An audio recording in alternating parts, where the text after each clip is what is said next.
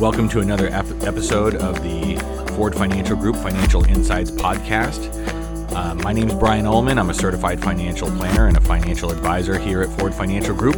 And today you have just me talking a little bit about the presidential election that's coming up. We get a lot of questions from clients now asking about the effects of the presidential election on markets, and maybe even sometimes the effects of markets on presidential elections.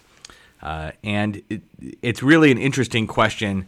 Sometimes there's some question about whether or not there's actual causation here. Does one cause the other? Does a good market cause an incumbent to be reelected, or a bad market to cause them to be removed? And there is a bit of a guide to this in recent history.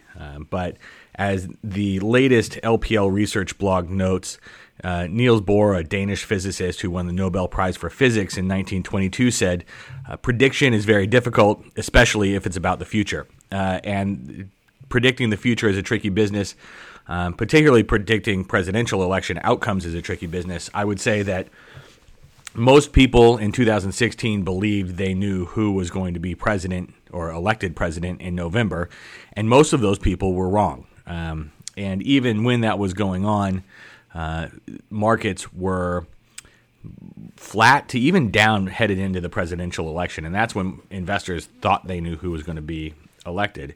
And so presidential election seasons, you could call them, can create some turbulent markets. But the fact that what we're talking about here today is the effect of whether or not the markets can affect a presidential election.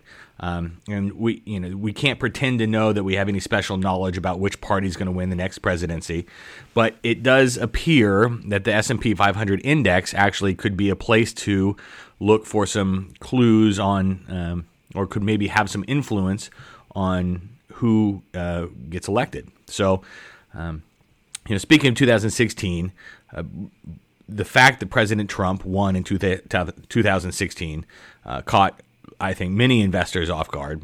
But it's possible that the weakness in stocks heading into the election was a signal that we could probably pick up on that a change was coming. History shows that stocks' performance in the 3 months before an election could predict which party will win. So that's the predictive part of the S&P 500 that we're talking about. In fact, for nearly 40 years now, the 3 months before an election, the performance of markets are instructive, I will say. Now, whether or not this is happenstance or luck or just the right flip of the coin over and over, we may never know. But LPL has a chart of the day. And if you look at their chart, that's the S&P 500 index performance 3 months before a presidential election. The S&P 500, if the S&P 500 is green, the 3 months before the election, the incumbent party tends to stay in the White House. However, if stocks are down, like they were in 2016, this could potentially signal a change in power in the White House. The track record is not perfect, I will say, so take this with a grain of salt. But in 20 out of the past 23 elections, this measure has proven correct. So let's go back here most recently. In 2016, as we mentioned, stocks were down and the incumbent party lost. Now, we're talking about Democrats and Republicans, not third-party candidates, of course, or anything like that. But if you go back to 2012, when President Obama was president, the market was up nearly 2% over the last 3 months prior to the election, and of course, he won re-election that year. In 2008, you don't need to follow markets closely to know markets were down. In fact, in 2008, the 3 months leading up to the election, the S&P 500 index was down nearly 25%. And so, as you know, and as you could imagine, the incumbent party lost. Now, this keeps kind of working backwards. So in 2004, President Bush, George W. Bush, won re-election. In the year 2000, President Bush beat Al Gore and beat the Republicans beat the incumbent Democrats, and the market was down almost 3.5% for the 3 months before the election. This continues back through the Clinton initial election and re-election.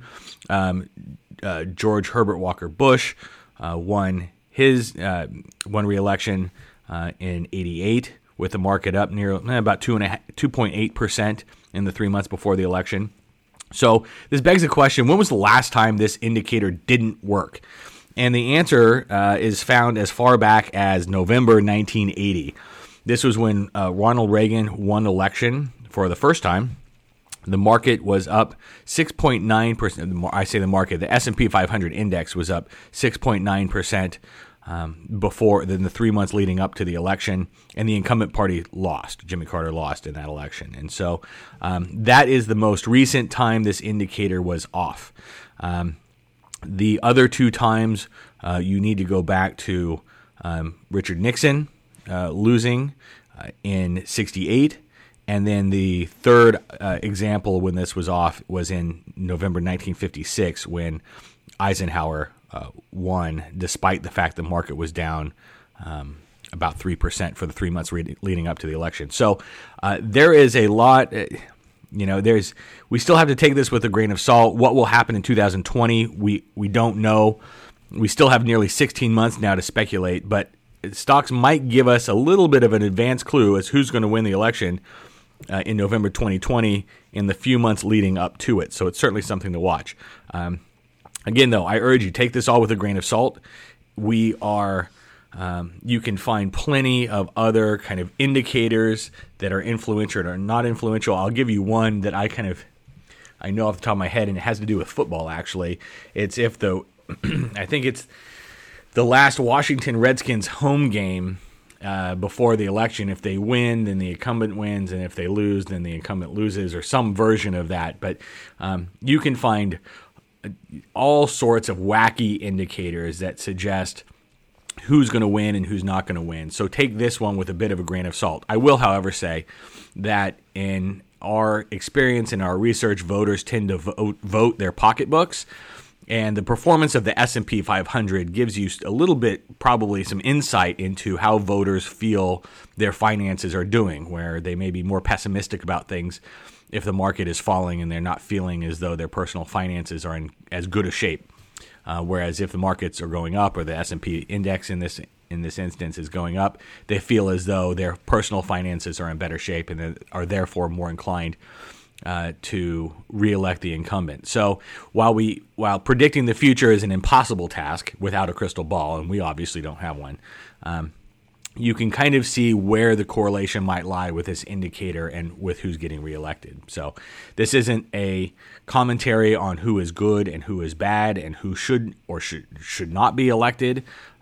We're just kind of looking at the S&P index to see if it can provide some sort of instruction at some point on who may be elected, so we can then take that information and make it actionable as far as our investments are concerned. So that's it for today. Thanks for listening. If you'd like to reach out to our firm, you can reach us on the internet at www.fordfg.com. The Ford Financial Group general email is info@fordfg.com. You can also reach us. Our local number, we're here in Fresno, 559-449-8690. We also have a toll-free number. It's 855-449-8669. My name is Brian Ullman. Thanks for listening. And now it's time for some disclosures.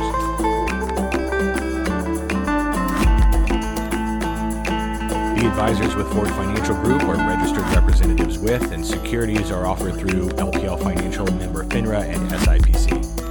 Investment advice is offered through Ford Financial Group, a registered investment advisor and a separate entity from LPL. The opinions voiced in this material are for general information only and are not intended to provide specific advice or recommendations for any individual. All performance referenced is historical and is no guarantee of future results, and all indices, especially the S&P 500 index that we discussed today, are unmanaged and may not be invested into directly. Stock investing involves risk, including loss of principal, and no strategy assures success or protects against loss. Any economic forecasts set forth in this podcast may not develop as predicted, and Ford Financial Group and LPL Financial do not provide tax or legal advice or services. This information is not intended as a solicitation or an offer to buy or sell any security referred to here. Thanks for listening.